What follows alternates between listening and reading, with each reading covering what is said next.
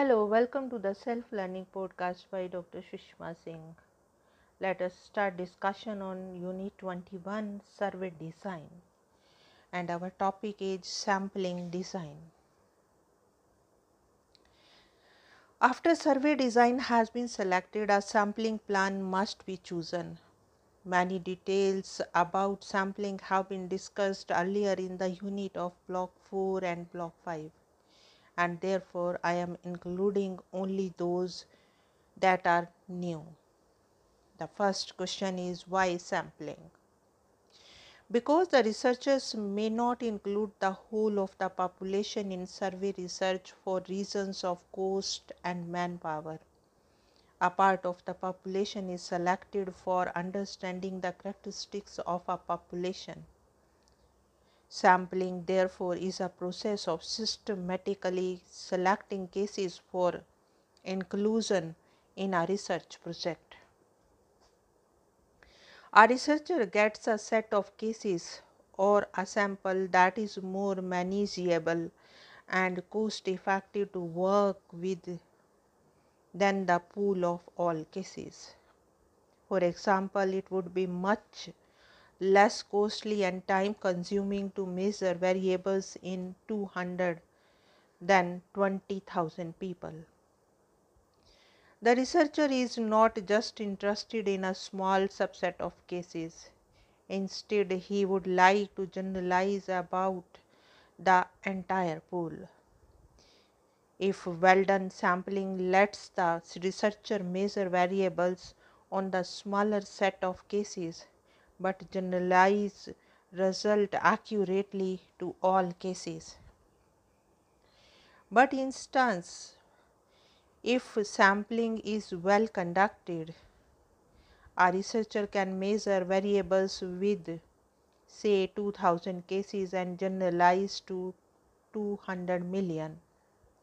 Survey researchers argue strongly that there would only be 2 to 4% variation if all the 200 million cases were used for the study. The next question is how it is possible to generalize from a handful of cases. It is not based on any magic, but on logical statistical reasoning that has been tested repeatedly with empirical evidence.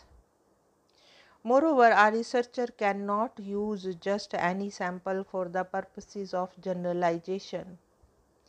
There are well laid down sampling procedures that require rigorous exercises in order to increase the level of precision in a study.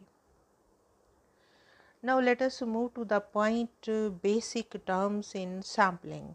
The first is sampling element. A sampling element is the unit of analysis or case in a population. It can be a person, a group, an organization, a written document, or symbolic message, or even a social action like a divorce, a fight, etc., that is being measured. The second one is population. It is the large pool of elements from which a sample is drawn. Sometimes the term universe is used interchangeably with population. To define the universe or population, a researcher specifies the unit being simplest, the geographical location and the temporal boundaries of population. The term target population refers to a specific pool of cases the researcher wants to study. The third one is sampling ratio. The ratio of the size of sample to the size of the target population is the sampling ratio. For example, a college has 2000 students and a researcher draws a sample of 200 from it. Thus, the sampling ratio is 200 upon 2000 is equal to 0.1 or 10%. The fourth is sampling frame. A population is an abstract concept. Except for specific small populations, one can never truly freeze a population to measure it. For example, in a city at any given moment, some people are dying, some are traveling outside the city, some have gone on temporary migration to other cities, and some are taking birth. The researcher must decide exactly who to count. Should he count a city resident who happens to be on a holiday or outside the city when the time is fixed for study? Therefore, the notion of population is abstract and it exists in mind, but is impossible to pinpoint concurrently. Since it is an abstract concept except for small populations, a researcher needs to estimate the population. Thus, it requires an operational definition. A researcher operationalizes a population by developing a specific list that closely approximates all the elements in the population. This list is a sampling frame. The researcher may choose from many types of sampling frames: telephone directories, driving licenses, ration cards, membership of a club, students, registration in a university, etc. A good sampling frame is crucial to good sampling. A mismatch between the sampling frame and the conceptually defined population can be a major source of error. For instance, if you select the telephone directory as a sampling frame, it constitutes only 5 to 10% of the population in a city, say Delhi. The directory does not list those who do not have a telephone connection. It also does not update quickly the frequent shifts of residencies and changes in telephone numbers in a city. The fifth is parameter and statistic. Any characteristics of a population is a population parameter. For instance, students from the science stream of children in the age group 6 to 11 years, etc. It is the true characteristics of the population.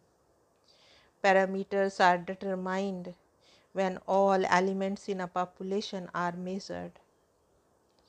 The parameter is never known with absolute accuracy for large populations, so researchers must estimate it as based on samples.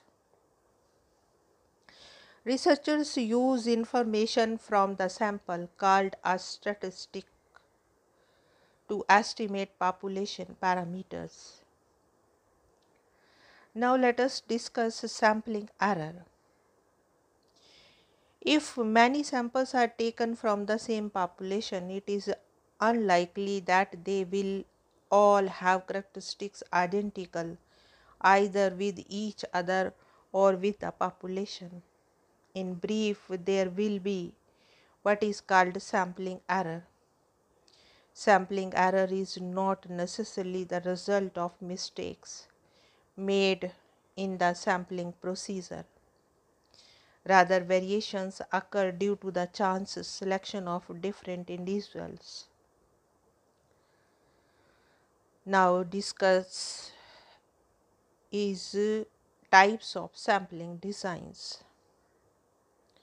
Sampling designs are of two types. The first is called probability sampling design and the second is non-probability sampling design. In Unit 15 of the Block 5, our focus was on how to carry out calculations, while here we are discussing each type of sampling design in terms of its essential character and procedure. All the same, you are likely to find some repetition of the subject matter which has been retained to reinforce the learning of the same, that we will discuss in our next session. Now let us wind up the session and take rest. Thank you very much for engaging yourself with the self-learning podcast.